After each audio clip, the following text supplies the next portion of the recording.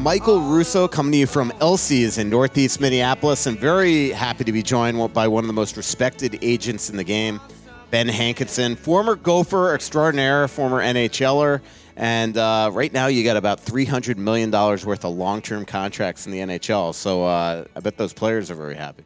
It's time to head out to Elsie's and do some bowling.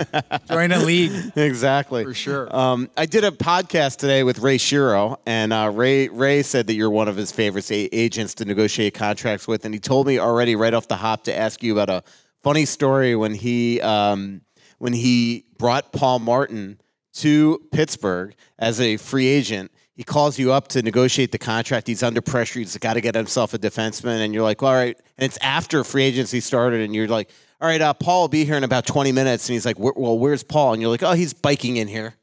Like on a bicycle, driving to your office, just typical Paul Martin. It was so great having Paulie come into the office because he realized how crazy a situation that is on free agency and having all these decisions he had to make. It was funny. The New York Islanders, Garth Snow, was the one team that was the most aggressive on him signing with the Islanders. And at that time, they weren't very good. It was an old building, and I told Garth Snow, he's never going to play there. I said, those seats are so bad. It's like sitting in an old movie theater, like from the 40s. You have springs coming through, and he's like, can't get Paul on the phone right now and tell him he doesn't even sit in the goddamn seats. He sits on the bench where he has a pretty good view, and he'll be on the ice most of the time. That's a great line. It's so true. What was it like? So he makes the decision to sign with the Pittsburgh Penguins. What's that like calling Lou Lamoriello and saying, hey, you know, a guy that you really respect, that you played in his organization, you know, all that. I mean, how do you make that call to say, hey,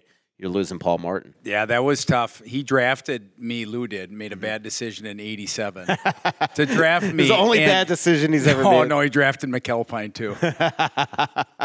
But, yeah, that's a tough one because Paul wanted to go back there, and Lou is notoriously very, very slow. He lost Parise. He just is slow on making his decisions. And it was a great place to play. And once we got closer to free agency, the Ray Shero was with Pittsburgh, and he ended up letting a deadline pass with Ray Shero. He gave me like 5 minutes at one point, and we just let it pass because we had the LA Kings that we were deciding between as well. And then it came down to the wire, and I had to call back Ray, and Ray had made the offer to another defenseman, and his name, I believe, was Hamhuis, another good left-shot defenseman that was supposedly, and you never know when you're dealing with teams, what's true and what's not. And he ended up then, I think, redoing the offer or backed out of that and signed Paulie. And Paulie had one more year, and he was making $5 million.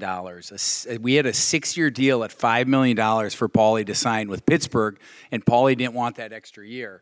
And now you go back and look at it, that extra year was the year that Pittsburgh actually won the Stanley Cup. Wow. So I don't remind Paul that. Don't say anything about that. And then he ended up going to San Jose the next year. Right. And then he left San Jose, and then I think that next year, yeah. San Jose didn't win the cup. No, San Jose played Pittsburgh. He was on San Jose as Burns' that's what it partner, was. And this poor guy had to be on the other side watching the Pittsburgh Penguins win the cup against his team. I was in Pittsburgh last week for the Penguins had training camp. I have a couple clients there.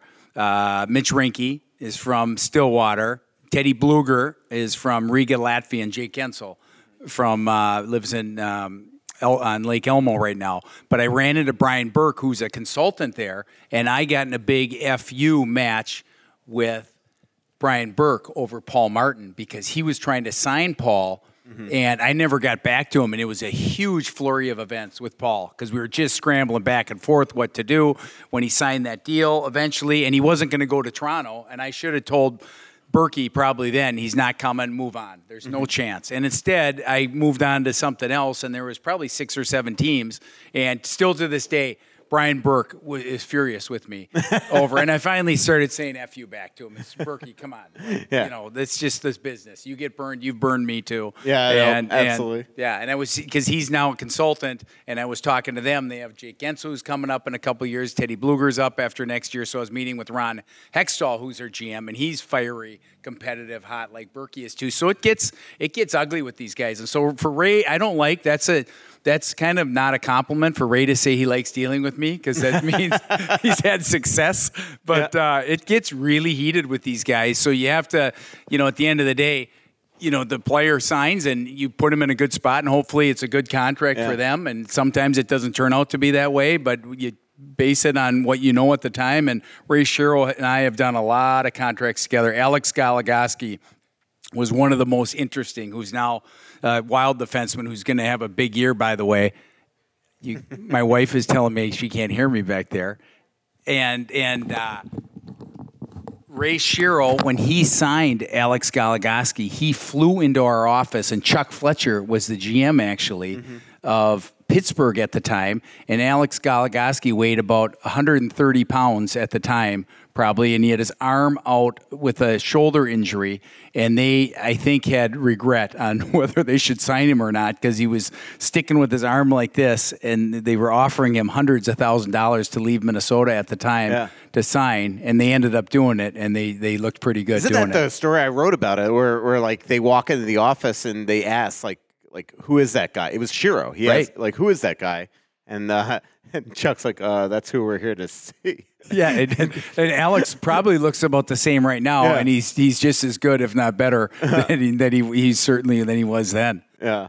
By the way, our next live show here at Elsie's is October 18th. Our next live show is at Split Rocks, October 12th. So definitely everybody come on out at that October 12th show. We're going to be introducing Joe Smith, the new Athletic Wild beat writer that's going to cover the team with me. So come on out to Split Rocks up in Wyoming at October 12th, October 18th back here at Elsie's. Gensel's one of those fascinating. Like, I always wonder this about agents. Like, even Pat Bersani just signs Nathan McKinnon to the highest paid contract in the NHL, and yet deep down Pat Bersani's like, I could have gotten him 15.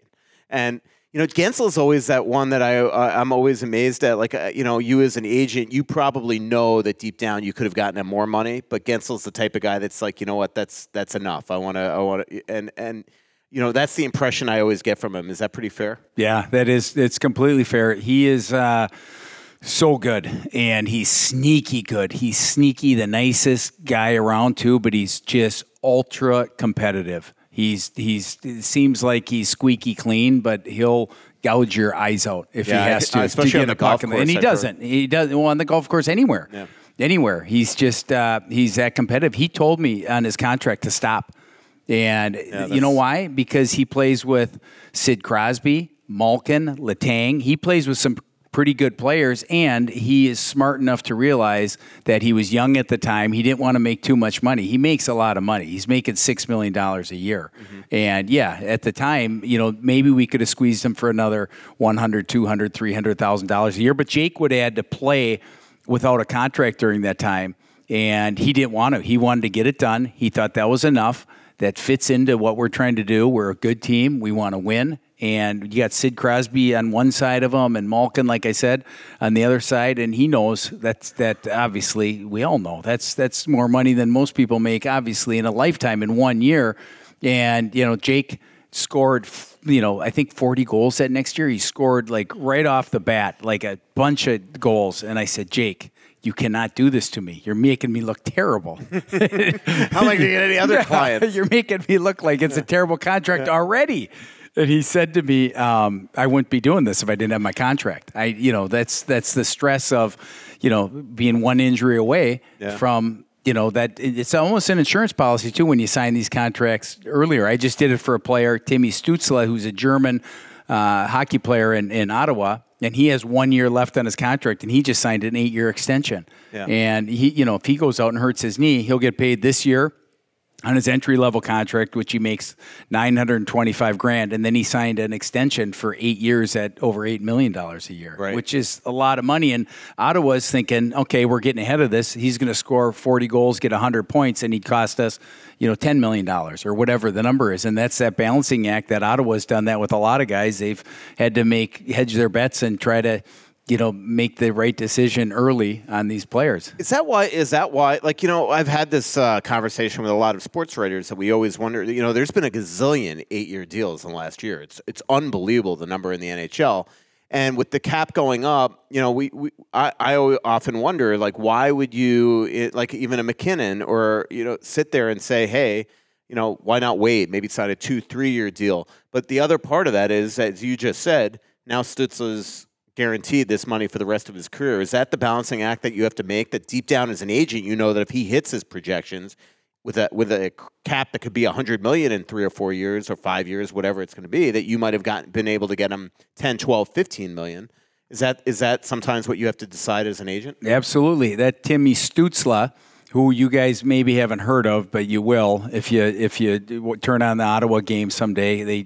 They really improve their team, but that's a decision he made. Is the same as Gensel. Is we've got some really good players around here now. They signed Giroux. They got DeBrincat in a trade.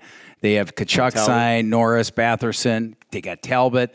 It was funny. I was with Billy Guerin the other day, and it was like 4 days ago. And after Talbot obviously got shipped to Ottawa, I was with him, and Dean Evanson was around, and there was another coach there, and I said to Billy, I said, "Oh, that's crazy about Talbot not reporting. Does that affect you at all with the trade?"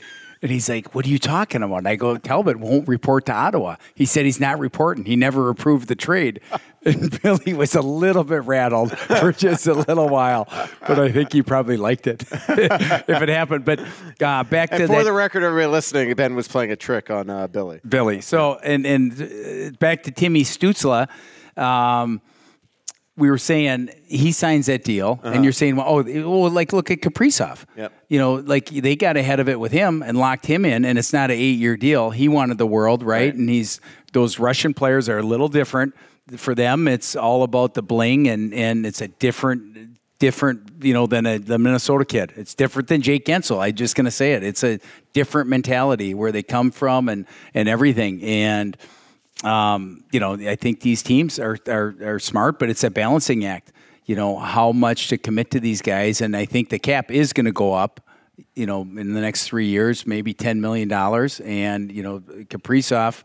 If he did sign after last year, his contract is easily, probably $11 million or whatever it is, and he's proved he's that good, and they knew it. I watched the Stützle press conference where he joked about how he missed like 10 different calls from you to say, "Hey, I got you this deal." Like, how does that work? Like, I always think that, that the agent during a contract negotiation is constantly giving updates, getting approvals. But a lot of times with a lot of your deals, it sounds like that you are the one sort of negotiating the contract, and then it's like, hey, all right, I came to an agreement, and then you're letting the client know, hey, I just signed this. So was that one of those situations where Stützle's like essentially gave you the keys and say, just get it done and tell me when I need to sign? Yeah, that's what's so interesting. Everyone has a different, just like investing money, tolerance for risk, or Jake Gensel signing now, that's enough mentality.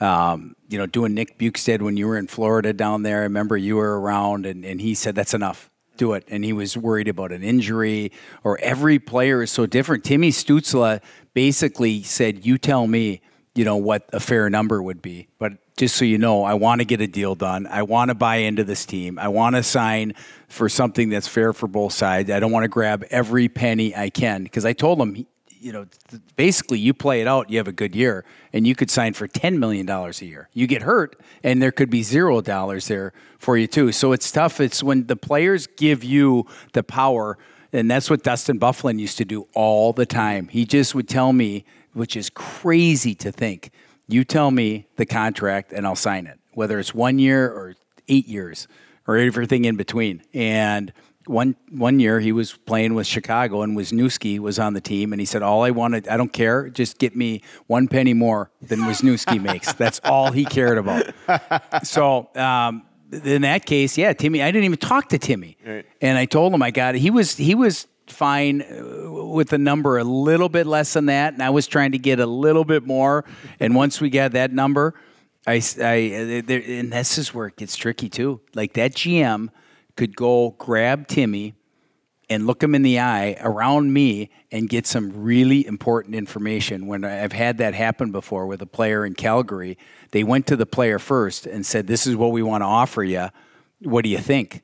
And if the player says it sounds good to me, then all of a sudden they call me and I say, not a chance. We need $100,000 more or whatever it is. Timmy Jackman was his name. Yeah.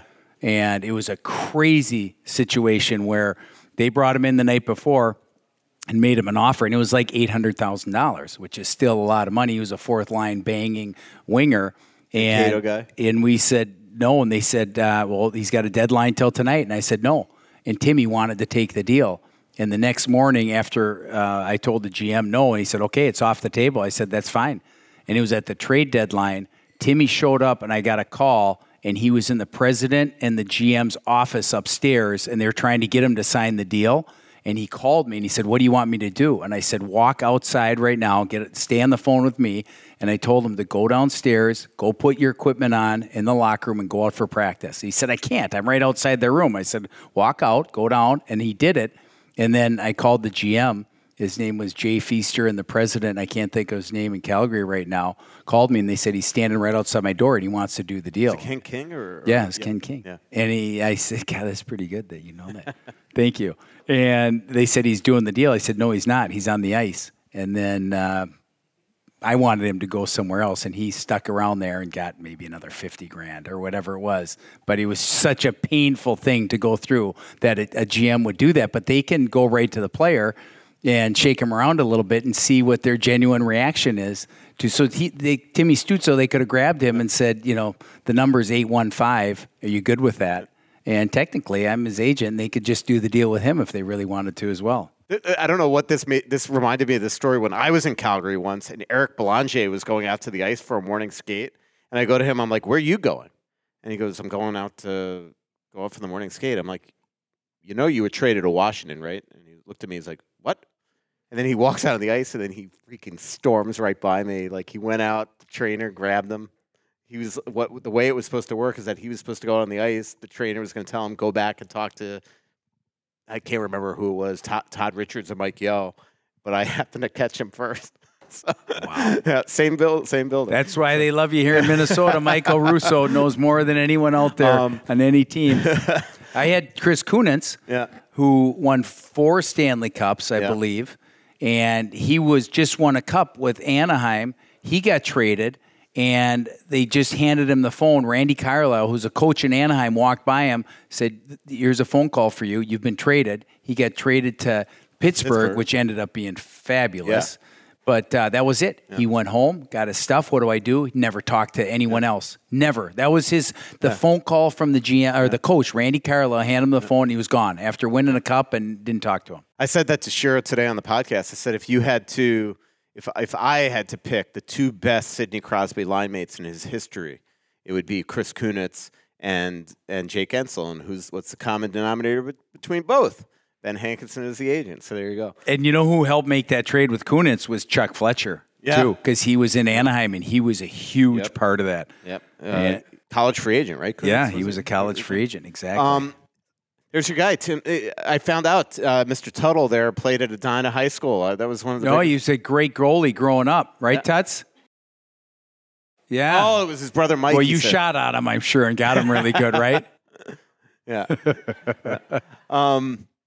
See, where to go here? Let's move to Brock Boeser. I mean, just again, this poor guy can't catch a break. It just feels like every year he goes to camp and it's either a contract dispute or it's a or an injury, and he goes and plays a preseason game, and I assume took a puck to the hand. Puck or a slash. I think it was a puck. That was an injury he had before in college. Okay, he's going to be okay. This time it's a little broken bone in there, I believe, and he had surgery on a Monday. He'll be out 3 to 4 weeks. He'll be fine. I talked to him, and it's actually probably a pretty good time to get banged up if you do. Yeah, he'll be back. They're not playing for real yet, and he'll be ready soon enough. You expect? I mean, as you know, I sat down with him a couple days before he left for Vancouver, and we had a really touching sit down about the loss of his father, Duke, and I was there that day that you arranged the last time that Duke ever got to see Brock on the ice at the morning skate, and there was this, still touching moment that I remember during that and I know you'll remember this, where he was flipping pucks trying to get his dad's attention. And there was a moment where he just sat and stared at his dad for it felt like forever on the ice. It was just, and I knew right away that he was thinking this is to be the last time that my dad would see me. I mean, how much, did that loss affect you, just knowing that the relationship that you have both with Duke and Lori?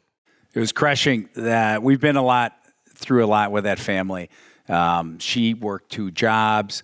She helped care for Duke at home for many, many, many years. So it was a real painful process to see. And it was very taxing to Brock, especially being out in Vancouver. We went down after that morning skate, and Bruce came out. I grabbed Bruce. He started talking to Duke. And that whole time, his caregiver, remember, was holding Duke's head up. He couldn't even, hold his head up. And he couldn't make it to the game because he couldn't stay up, and it was too hard to get him there. And it was a blessing when he passed, and it was, I think, a peaceful, way to go and say goodbye. Everyone was around. Everyone got to say their last goodbyes. He hung on there strong and fought like heck for years, watching Brock, and Brock was really strong. And I think the blessing is that Brock got to spend, his whole life with his dad and has wonderful memories. And he was truly like an unreal human being. And his wife, Brock's mom, Lori, is just superhuman. And it was sad, but he's in a better place, 100%. And it's going to give Brock a lot of strength the rest of his life, I think, to have that relationship that he had with his dad. When I think of Duke, I just think of the pride that he had for Brock, but he really was like a gentle person. Always smiling, just so again, just like proud. He loved coming to the rink and things like that, and for somebody that had the immense amount of adversity that he's dealt with beyond just cancer and getting hit by a car and obviously what went on at the end with dementia and Alzheimer's, it just I think it said everything about the strength. And Brock said to me, he goes, when I get there and have a little injury or some adversity during the year, he always thinks about like, well, this is nothing compared to what his dad has had to endure. Yeah. And he has a ton of great memories. His dad coached him. His dad was a cheerleader. He didn't pat him on the butt and tell him he was the greatest all the time either. He was, I think, real honest with Brock and was a great father figure, friend, and everything else that he was lucky. What was that day like when he made his NHL debut? It had to be just a whirlwind to get the contract done, and then next thing you know, he's playing against his hometown Wild that night. Yeah, and it was crazy even the night before. Contracts take about, usually 24 hours to get approved. He lost the night before in Fargo to BU. I already had basically, right when that buzzer sounded and the season was over, I had agreed to a contract with Vancouver, and they were in the process of getting it approved. But Brad Berry, the head coach of North Dakota at the time, said, no, not so fast. He's coming back with the team. I was going to take him right to St. Paul with me from Fargo, which would have been an hour closer, but instead he went back to the team, which was the right thing to do, ended the season, got together, and then found out that Brock was signing. But to get that contract approved, it was a 1:00 game the next day, and Brad Berry, the UNH coach, ended up driving him to the airport the next morning. I picked him up at the airport, raced him in, and even more importantly, Duke read the starting lineup, which you've probably seen on Twitter, or the video of it is so great, where Willie Desjardins, the coach, let Duke read with the help of Lori, too. Yeah. And it was actually really funny, but it was unbelievable that happened. It couldn't have worked any better for him to lose and end his college career, but then play at home at the X against the Wild. I think the Wild beat him. He scored a goal. We had a suite for the game that, kind of got locked up, obviously, well ahead of time, too. But a lot of things fell into place, and it happened with another one of my clients this year. His first game was at home, that Noah Cates with Philly, too, which is so cool to see those kids because, they're Wild fans, obviously, but then they're playing against the Wild, which is so funny. It is. It's amazing. I mean, how that just works out and how many guys have gotten to play their NHL debut that are from here against the Wild. Let's go Ryan McDonough. One of my favorite Ryan McDonough stories is you negotiating the contract to Castros. The contract extension with Steve Yzerman. And Lasty just sitting there probably just watching like an audience. We have a mutual friend. Tell everybody that story. I know you and I have discussed this before on a podcast, actually, so this might be old news to some people, but I mean, it's probably the only time that you've ever actually negotiated a contract with a Hall of Fame GM, Hall of Fame player that's now a GM, with the client standing right there at a cigar club. And that wasn't the plan at all, which is so unique and unusual. So I picked up Stevie Yzerman, who I have a huge admiration for. Like, I was in Detroit for a little while. I was there for a training camp. I stuck around for a couple weeks of the season. Stevie was there. He was the captain. I thought he was the greatest of all time. And then I got pushed down. Scotty Bowman said he wanted me to. I had a place with my wife in Novi, Michigan. We rented. I thought I was going to be there all year. And then Scotty Bowman said, Hank, you're going to go down for the weekend. We need you to play games. I wasn't good enough to be in the lineup to start the season, so they were just going to send me to the minors for a few days, right? And so I said, so I just need a few, one suit and a few shorts and T-shirts or whatever it was. And he said, yep, that's it. And I'll see you when you get back on Monday. So 25 years went by, and I didn't see Scotty Bowman. I reminded him, and I said, "Do you remember that, Scott?" Yeah. He said, "No." I'm still wearing he the hardly same. remembered who I was. He should have said, "I'm still wearing that same suit." By the way, that I brought to Grand said, Rapids. "Do you remember the day that your son Stan, who was the GM of the Chicago Blackhawks?" I said, "Do you remember the day that he rented a car and the rental car got stolen?" And he said, "Yeah, I remember that." And I said, "Yeah, I was in the meeting and you took that call from Stan." And he goes, "Oh, now I do remember." Now I know who you are. I sent Scotty a text the other day just to wish him a happy birthday.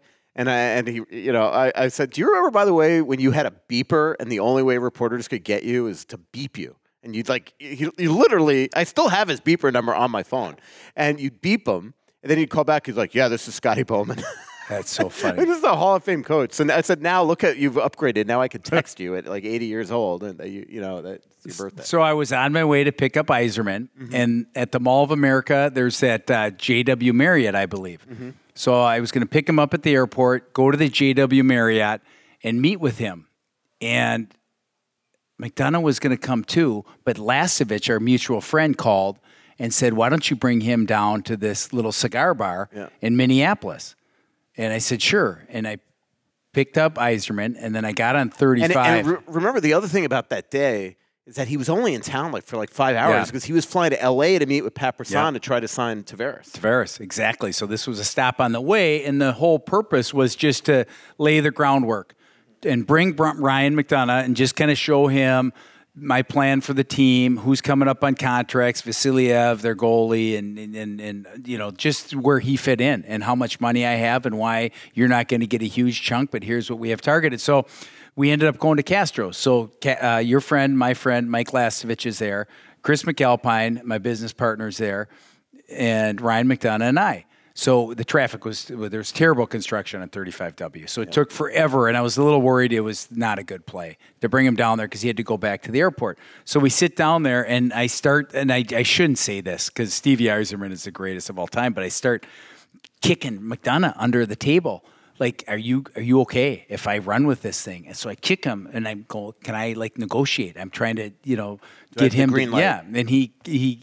So I start walking down that path because it's really hard for a GM. Usually in these negotiations, the agent builds the player up and the GM is basically pointing out all the negatives and all the flaws and why he should sign for less. But it's really hard to do that. And Steve Yzerman is an ex-player, and so am I. And he's not, some shrewd lawyer. So it was kind of the perfect element to have McDonough there and me facilitating it and Ryan just listening, but me starting to go, well, would you do 6 years? Would you do this? And he got a little uncomfortable. And then he actually left the room and made a couple calls and said, I need to use a calculator. And I said, well, there's one right on your phone. Yeah. and that call was to Julian Brisebois. Yes, it was like, hey, you're smarter than me. Do I? And believe it or not, Ryan left the meeting. We somehow kind of came to an agreement. There was a few other little things to the structure, some no trade language in there, which ends up being really strong now. That it was an important part of it. But Ryan had to sleep on it. But I said, we have a deal, Ryan. We basically have a deal. But then after he slept on it, he felt a lot better about it too. But when it's one of those things when you walk out after buying a car, you don't feel that great until you kind of absorb it a little more. But it was unbelievable that we came. He was not planning to sign Ryan McDonough then, and then we ended up kind of getting another year on the contract or two, and then what happens is the AAV comes down a little bit if you add term on it, as we kind of all know the economics on that. So we're thrilled to have Moe's as one of our new sponsors here on Worst Seats in the House. And Moe's Ice House is a new spot at Fogarty Arena.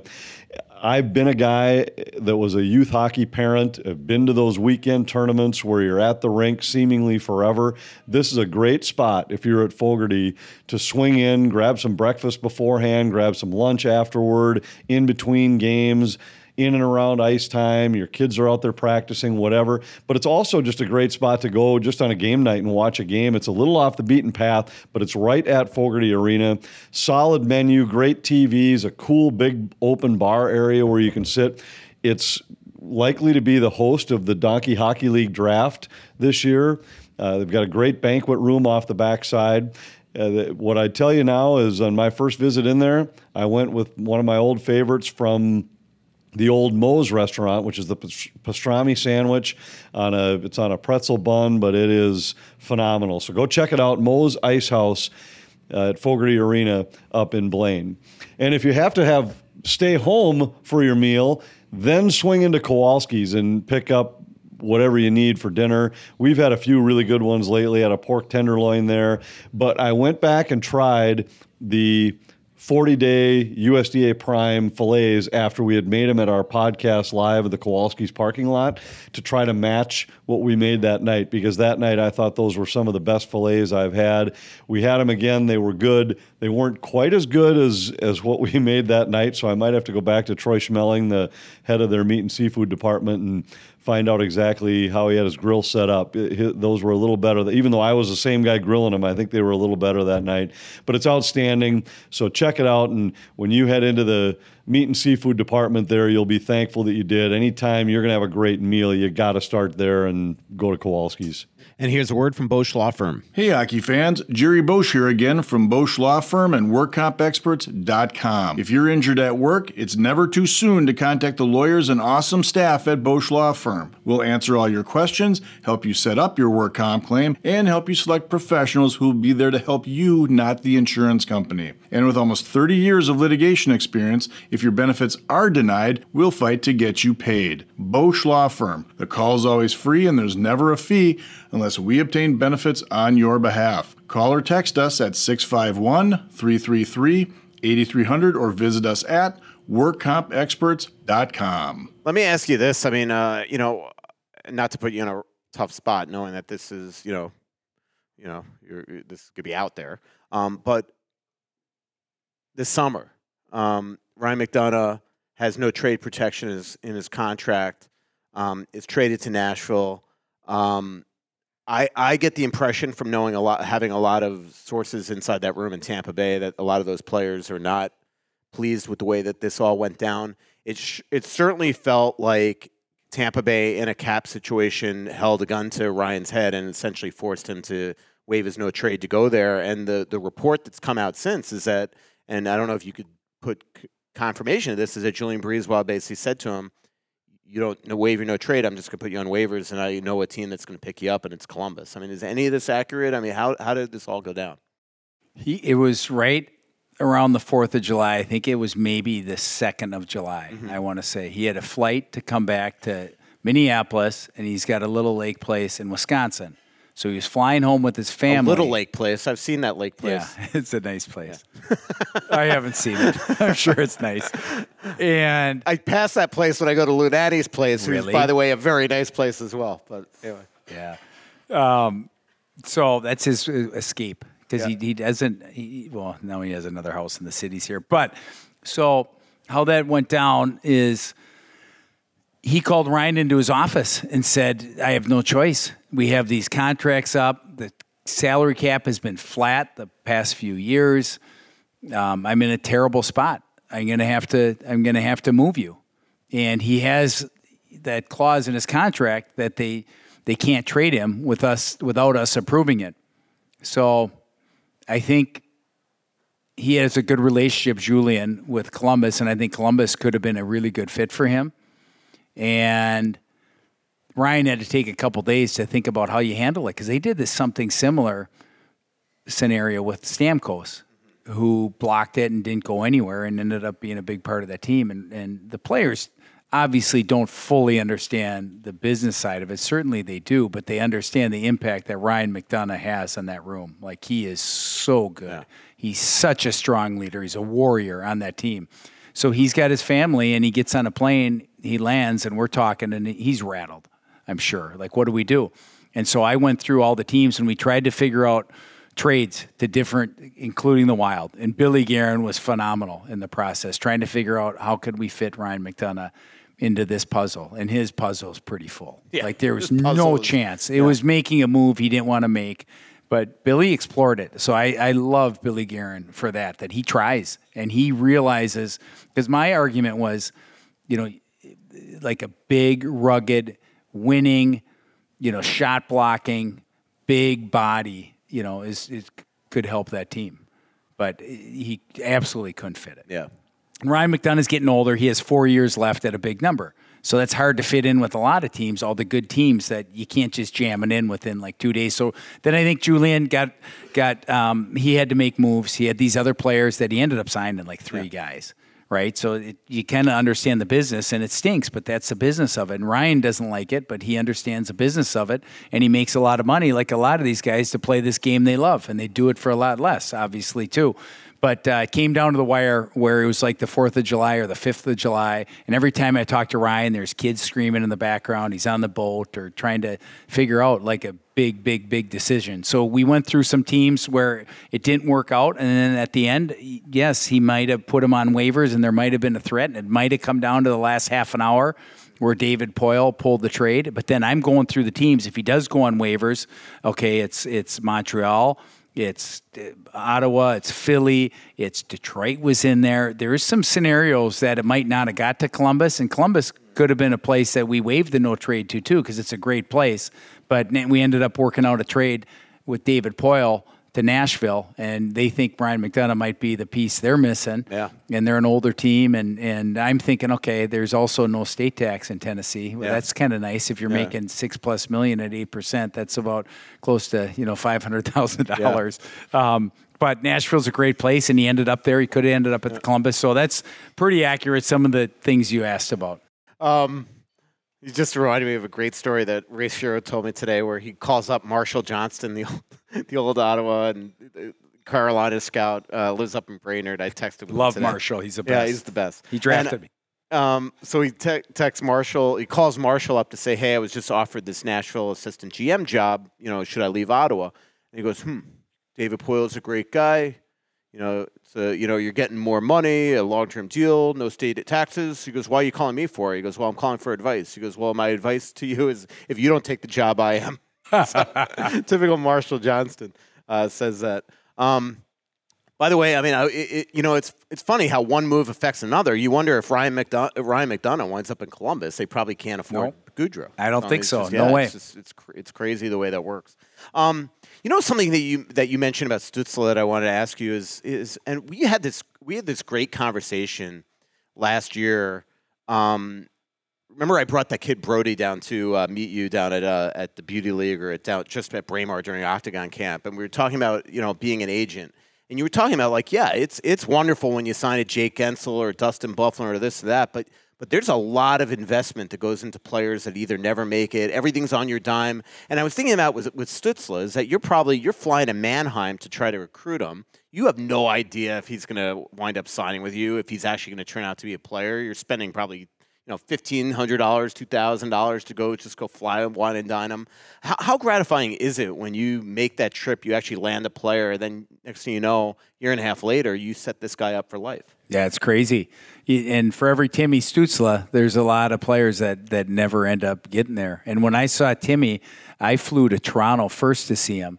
And he got hurt the first game. I saw him maybe play a period, and I thought, okay, he's got it. This kid is really good. He got hurt in this tournament in Toronto, so I make a call to Kyle Dubas, who's the GM. First, I called Brian McClellan, who's the GM in Washington, who lives in Lake of the Isles, by the way, former North Star. Yep. So I called him I love because those houses at Lake of the Isles, by the way. It's nothing better than walking around that lake. I know. Looking at all these homes that I'll never be able to live in. Me either.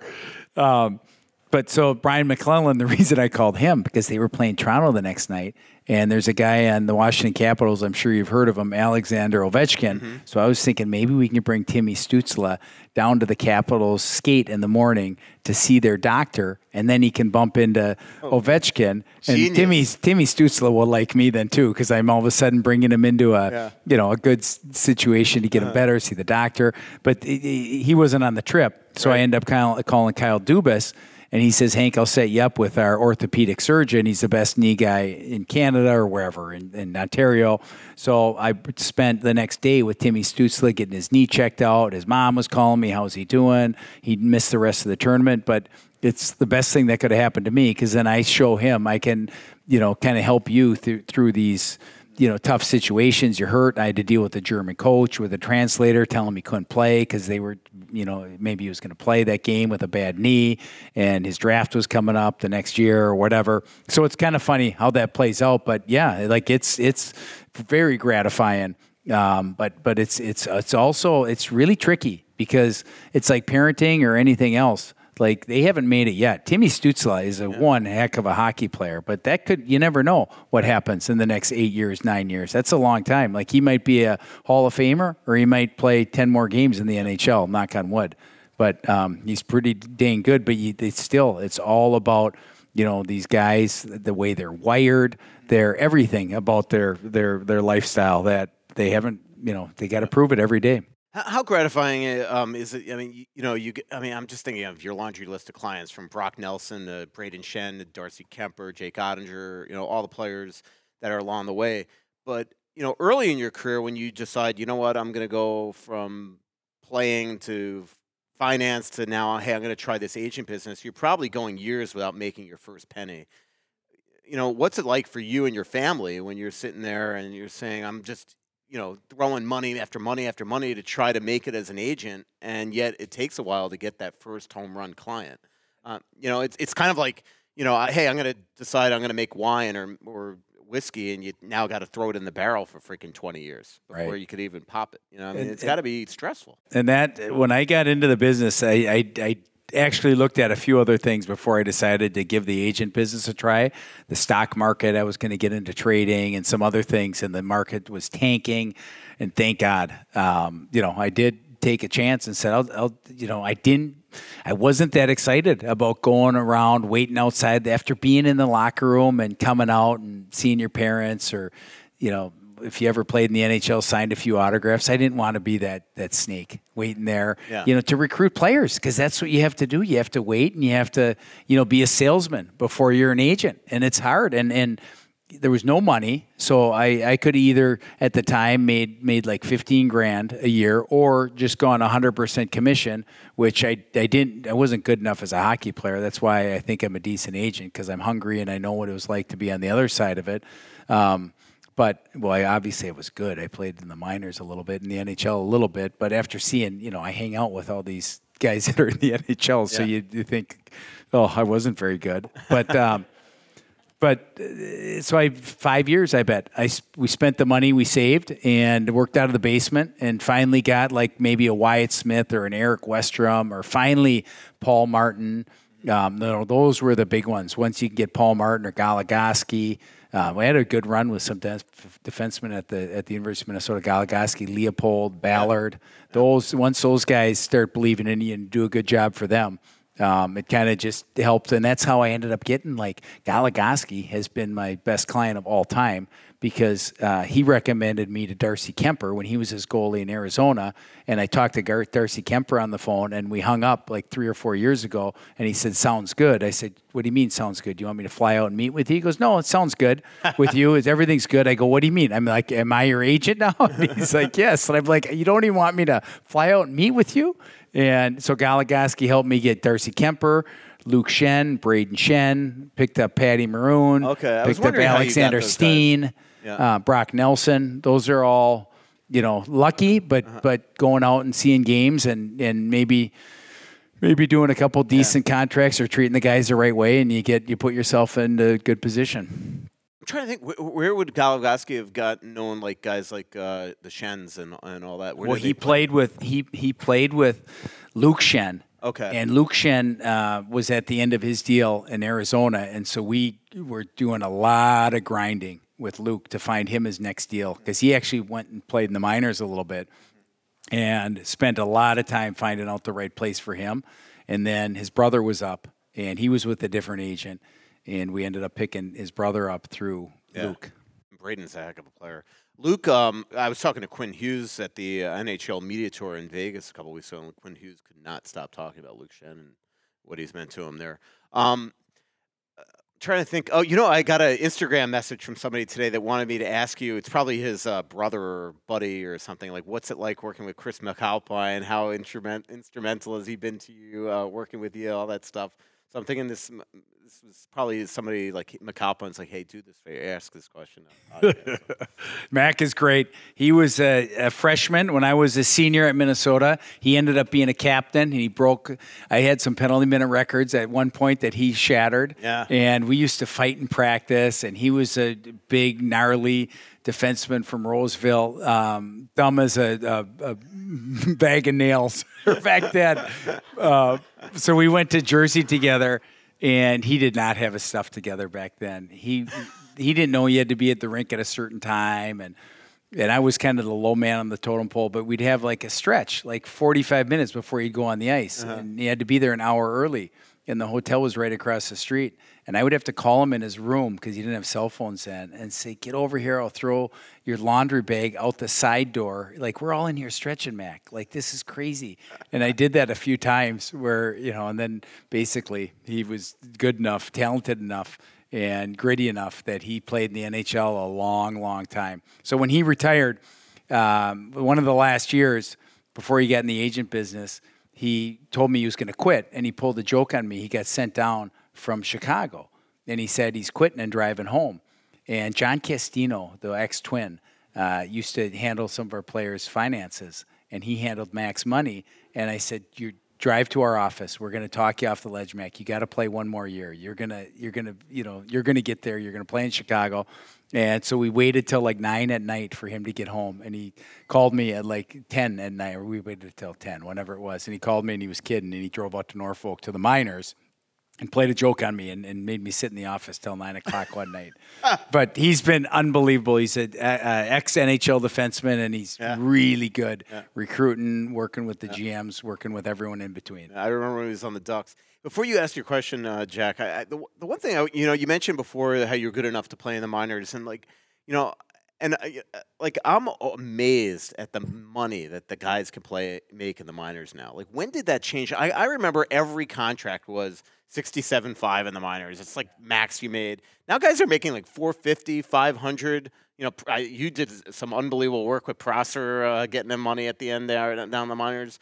Like, one, how much do you wish that you played today to make this guaranteed money down there? But like, when did that change? I mean, is it the money that guys can make by threatening to play in Europe that caused the amount of money that guys make in the minors now? Like, how did that change? Yeah, I just think it's every team goes through at least 10 defensemen a year. Mm-hmm. So they have to have the depth, and they want to pay. It gets to be a little bit of a supply and demand thing where they want to get that guy, and they crept up a few years ago to 4. Now, like Vinny Lettieri, who's an NHL player, I think, he's making $550 in the minors, and that's a big number. That's my guy.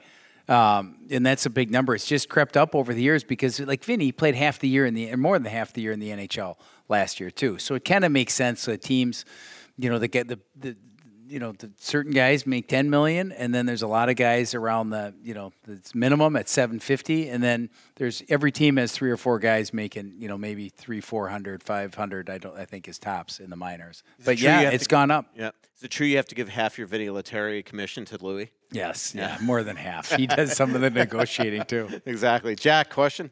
Yeah, so for young aspiring general managers like myself and like Dylan over there as well too, question is from an agent side of perspective, like what would you say is some advice that you would give for general managers that are coming up that for making a negotiation process easier from an agent's perspective and also kind of making an easy process and building trust with general managers as well too from an agent's perspective? Yeah, so you want to be a GM? You an aspiring agent? That's what you should be. No, he's too smart for that. Look at him. Right? He's smarter than that. He's going to skip the agent side of it. Yeah. It's very There's more interesting. job security being an agent, though, I think. Do you think so? Yeah, Well, I it's think like I just can't imagine like the pressure on all these coaches and GMs, the winning. It's just you don't enjoy the wins and the losses are crushing. Yeah. I'm lucky. I just cheer for players. Yeah. I obviously cheer for teams, and I love the Wild, of course. But it's a business of just being around the rinks nonstop. Everyone's a little different. I think a lot of the GMs now are ex-players and have made their way through the organization, scouting, working at the junior level in some capacity. Are you in hockey right now at all? Yeah, I work for St. Thomas's men's hockey program. You do. Perfect. That's a great route right there. Talk to Rico. Talk to Corey Leyland. He's been in the those leagues. Yep, Leon as well too. Leon is the greatest. He's the man. Yeah, he's the best. I just saw him in Pittsburgh and spent some time with him. I think pick those guys' brains, keep doing whatever, the video. That's one way to get into an NHL team. Work your way up through video to be an assistant coach, head coach, or jump over to the management side, the scouting side. I mean, the more you can get on your resume, like anything, the better. And if you're a hard worker and you're a good person, like you said, the relationship building, like it's no secret. If you work hard, you're smart, and you're a good person, there's going to be room for you doing something with a team. And it's just working your way up and being a part of the team. And, whether it's starting out being an equipment manager, picking up towels to eventually, that's how a lot of guys have gotten their way. Like Doug Armstrong, the GM of the St. Louis Blues, he's won Stanley Cups, and he was with the North Stars. I think he started in the marketing department. And there's a few other guys like that too. I mean, Brent Flair, the assistant GM of the Philadelphia Flyers, was a ticket account salesperson for the Florida Panthers. Chris O'Hearn too with Arizona and Stick Boy. Joe Will, who's with the St. Louis Blues, he worked for the Stars selling season tickets. San Jose Sharks, right? Yeah, what did I say? Blues. Yeah, sorry, the San Jose Sharks. Was associate GM, and I was still the assistant GM. I'd say just push the buttons with any time you can get a coffee with someone or whatever it is. I mean, I'd be happy to go sit down with you sometime and have a cup of coffee and talk about it. But it's just meeting people, doing what you're doing. Instead of sitting there, pick up the microphone and ask a question and start connecting dots. Yeah. Awesome. Thank you so much. I You're appreciate welcome. What do you, is there any party that's ever said, like Ken Hughes just became GM of the Montreal Canadiens? My brother actually used to intern for him back in the day. Wow. When my brother was a partner at a law firm in Atlanta, but originally he wanted to be an agent. He was working for Ken Hughes, coincidentally. But you see a lot of Jeff Solomon, who you started with, right? Works for the LA Kings now forever. Is he down with the Ducks or Kings? He's with the Ducks. Ducks now. He was the associate GM until Pat Verbeek got the job. Now he's an assistant GM. Yep. And we've seen it. I mean, there's been Ray Shero started as an agent. All that. Is there any party that's ever said, I'd like to try that? I think it'd be fun. It'd be really fun. I would love it if you just said, "Here's your job," and it'd be great to try to win a championship. Right. I actually a 20-year deal. Yeah, the security though, and you're it's like you're a politician. Yeah, almost. So even Billy Guerin, it's not a glamorous life. It's just an absolute grind. Yeah, these guys, it's nonstop dealing with all the Kaprizov stuff this summer in Russia and the military, kind of battles they had to go through. And you can call them 24/7. Yeah, I'm constantly bothering him. Yeah, I don't know. If I would love that, but I love the flexibility that I have now. I can, especially with COVID and the way things are changed now. I could be at a lake place, working a deal, or I don't have to go. I mean, I do have to go to the rinks and go to the games and see the guys and keep them happy. Because the minute I don't, I'm fired. Yeah. But it'd be hard to give up all those relationships I have with the guys too, to be honest. But, I'd love it. I don't think I'll ever do it, as crazy as that sounds. Well, just watching the whole Bill Guerin stuff this year, I just did that story, sort of the behind the scenes of what the Kaprizov stuff was like, and I left out probably 80% of the stuff, because it really was like a spy game movie of the burner phones and safe houses and just all sorts of stuff that they were having to deal with. I think Bill Guerin ever thought that he'd be dealing with this stuff when he was just a jock hockey player. Next thing you know, he's dealing with international diplomacy. That's the crazy thing about Billy Guerin. He made a lot of money when he played, and I played with Billy, and he was a great teammate, one of the greatest of all time. And I, knew he was going to do well, but honestly, I thought he'd really have to surround himself with good people, and he has. But the biggest thing about Billy is, he can go into the locker room and be brutally honest, like kind of, giving it to players too. Like he can be, because he did it. He did it as a player, so you have his respect. But then the decisions he makes, like he's made some hard decisions where a lot of people question, but he's doing what he thinks is best for the locker room, the team. It was tough getting rid of Suter and Parisi, like terribly tough decision. But he turned the locker room over to the guys, and it was the kids. Their older peers, were gone, and now the locker room was different. Yeah. And it's just a lot of tough decisions he's made with Talbot and everyone else. He's not afraid to a lot of GMs won't make a move because, especially like teams, notice like they don't make trades with Chicago or close rivals either because it could come back and haunt them twice as bad. Like if someone gets traded, send Talbot to Ottawa or whatever. But that ended up just being a trade because Billy wouldn't do that. But one bad trade can haunt you forever. No doubt making about big that. deals. I'm proud to share that my friends at Aquarius Home Services have received the Minnesota Best Gold Award by the Minneapolis Star Tribune.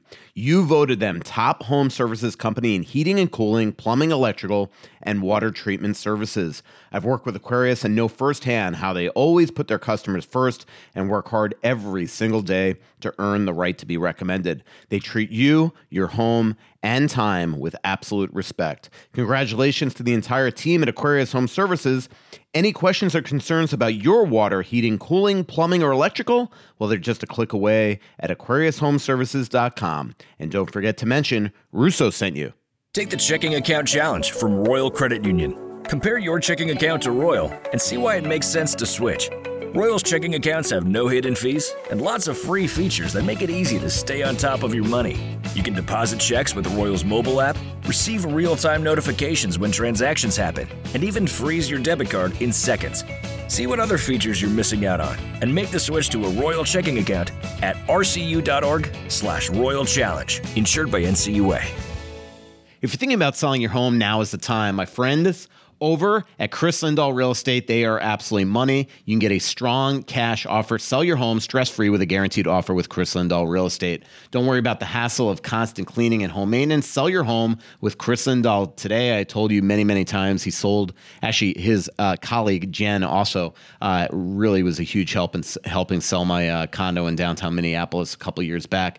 So go to chrislindahl.com right now. Fill out a quick form. Receive an all-cash offer on your home today. No obligation. The guaranteed offer allows you to bypass the market and sell your home hassle-free. That means no showings, no open houses, no stress. Just choose when you want to move, and you'll close with confidence. That is Chris Lindahl guaranteed offer. It keeps you in control. It's that simple. Go to chrislindahl.com to get a guaranteed offer on your home today, so you could start packing. Certain restrictions apply. Any other questions for Ben, or we'll wrap up the show? There we go. Come on up. Yes. Hi, guys. Thank you, Michael. I love your show. Thanks. So my question is about international players, non-North American, and kind of behind the scenes, how they get acclimated to the NHL if they sign an NHL contract. Not just superstars, but the finding a home, finding a community, or if it's through the Players Association or through agents or through the team, how they get acclimated off the ice. It's a great question. Yeah, your job is not just to negotiate a contract. You're a little bit of everything, right? Right. Yeah, absolutely. You're the doctor, you're a lawyer, you're a financial planner, insurance salesman, you're a coach, psychologist. Yeah. So that's a great question because it's so funny. When I was breaking into the minors, we had Lou Lamoriello and New Jersey Devils. They kind of broke the barrier by getting Fetisov, Kasatonov, Russian players from the Red Army way back in the day. And I was a roommate with Vyacheslav Fetisov, who's just like the king over there. Yeah. He was so great. King, not even over there. Yeah. He's one of the greatest hockey players ever. Yeah, so he'd tell me to order room service, and he'd say, "Get me French dressing," and I'd say French. No, French. And he was saying ranch or French. I'd screw it up all the time. He was he was the best. So we had a player on our team in the minors named. We had a bunch of Czechs.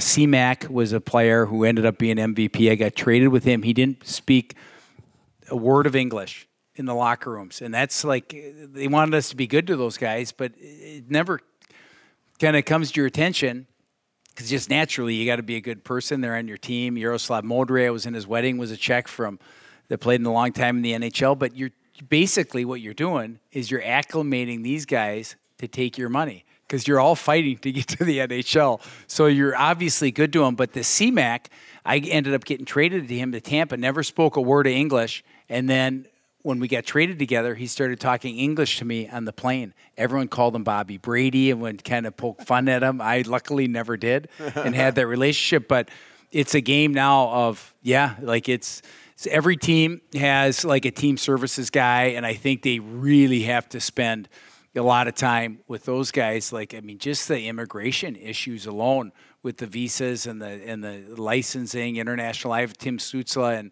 in Ottawa, and we're dealing with the team, whether it's getting an international license or what. But teams usually take care of that. Us as agents have to do, obviously, more importantly, we have to go above and beyond with the wives, with the families coming over, with, that ends up being, you have Europeans, it's a lot more work. And do they get connected with, Stutzla, you said it's from Germany, like a Draisaitl or Grubauer or somebody that's from Germany? Do they have existing relationships there, or is that helpful, existing players? Yeah, for sure. Connect any dot you can. Sometimes it's like I get people in the community that'll find a way to connect to us, and I'm a local businessman. I'd like to help him out doing this, and obviously you really have to do your homework because they're gracious enough to help, and it's not as easy as just saying yes because you don't know what you're getting into. But it's a combination of all of that, to be honest. And I think, a lot of these guys now from, the Russians, the Europeans, they take English at a young age now. So a lot of them come over and play in North America and Canadian junior or even in the USHL or colleges now and get that start a lot earlier. And, and then we have to work on green cards for them. And depending on if they marry someone for their spouse from North America or whatever, that process takes a long time.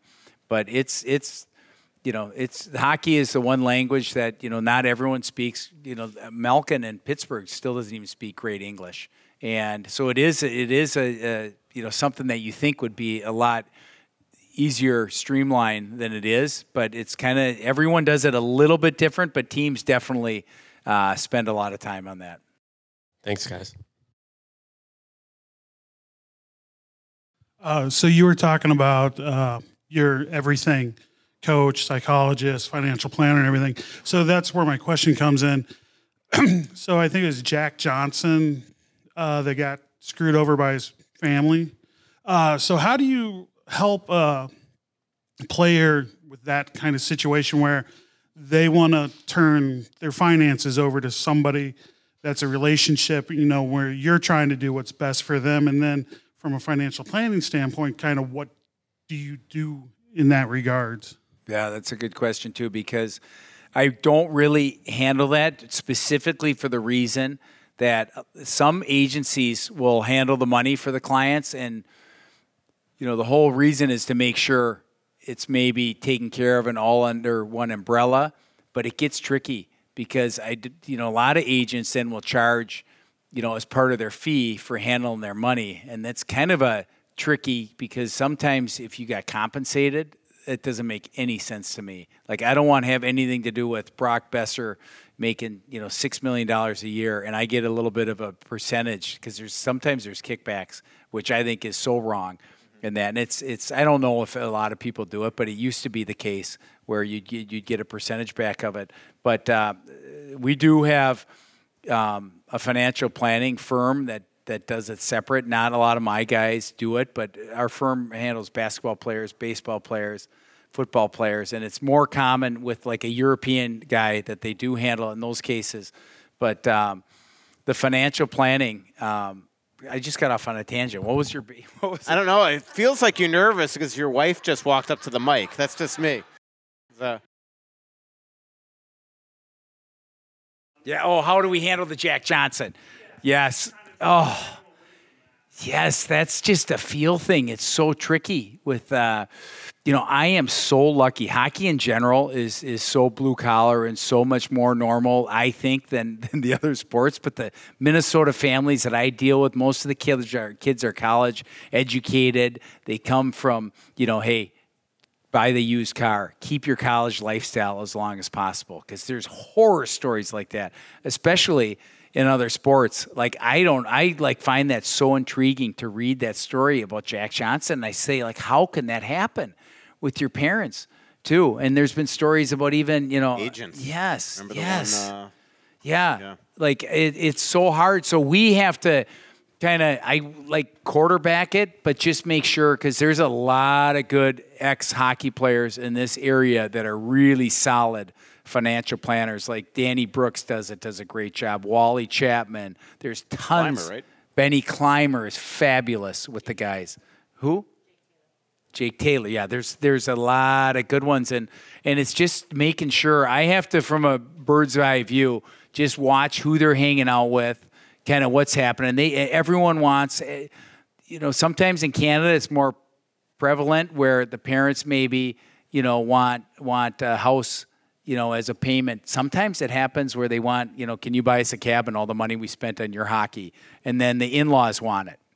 And then it gets tricky. And then, eventually I'm recruiting young kids that I have to answer to the parents. And then eventually it's the kid. And then eventually it's the wife. Or, so it gets, there's a few, so you have to, constantly, know what's going on and what advice they're getting and what restaurant their brother or bar wants them to start, or what's, crypto, or, it's so tricky with all that it's just passing the sniff test and just asking them, and knowing, when they buy a house, what they're doing for a mortgage or what I just had a player call me today, an NHL player that's buying and selling his house. And he called and asked me, do you think I should do a contract for deed? Because the interest rates are pretty high right now. And it's, it's like, I can give him some advice on it, but, I don't want to be responsible for, because it can go south with, if they ask me and I start making those decisions for them, I could be, next thing you know, I'm taking money out of their pocket too. Yep. Question. Okay. Question. Actually, not a question, but maybe tell the story about when your youngest son made a comment about your McDonough contract. Well, it's a good one. I got in a big fight with my youngest son, who's 20 right now. I should know he's not 21. It seems like it sometimes. Yeah. When he's got a beer in his hand. So we got in a big fight, right, Gwen? And he said to me. Yeah. Yeah. And he said 3 things to me. He said, Dad, he just went right for the jugular. He said, well, what did he say about my dad? I can't say that.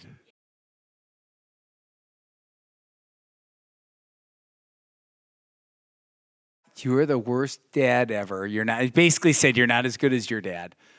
Yeah, and he said you're going bald. It's so obvious. You're losing all your hair, and everyone knows. And this is the part. He said everyone knows you're a terrible agent, and that Ryan McDonough is so underpaid.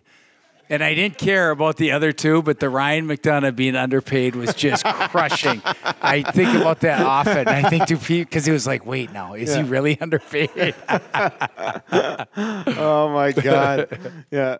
I'm trying to think who we recently signed that you could say, like, he probably thinks the same thing about Gensel or something. Jake Ottinger. Yeah. Well, I'll tell you what, though, Ottinger is well on his way. You're going to be getting that guy. They just have no money. They should have signed him to a long-term deal. Well, I mean, just like, when they get Robertson done, there are going to be a lot of players coming down Dallas's pike trying to get some players. Last question. So I heard this funny story today about Tom Fitzgerald. I had no clue that he was roommates with Bruce Boudreau when they played together in the minors. Springfield's first roommate. Wow. And the stories that I heard today on the Fitzy and Boudreau living together is just so funny.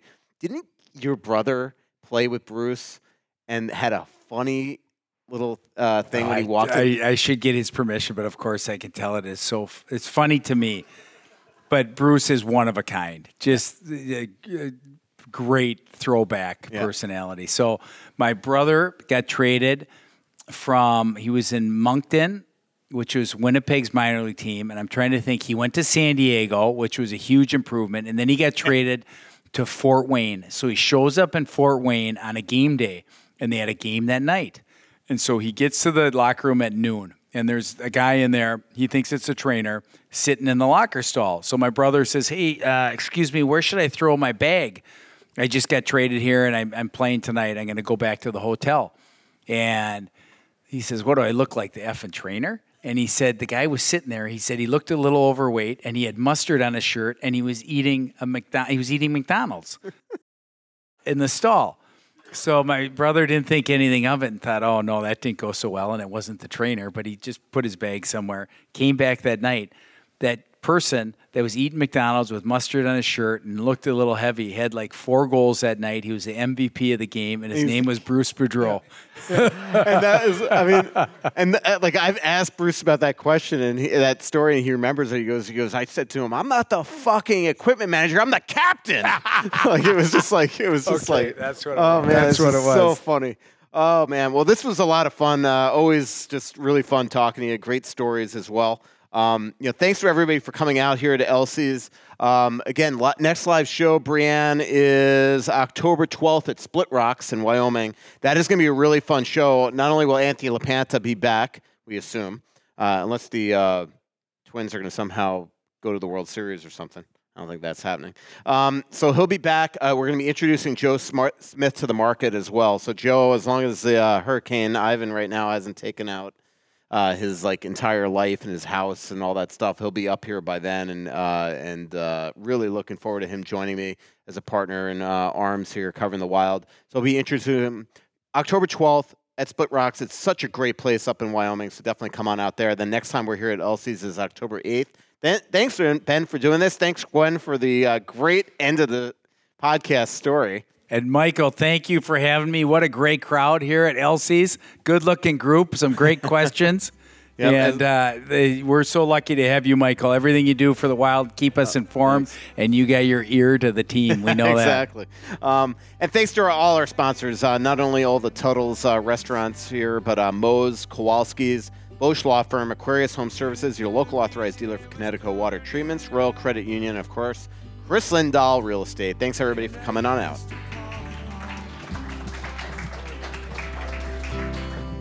So much coming out, there's nothing going in. I know that you feel like you're never gonna win. Oh, but the world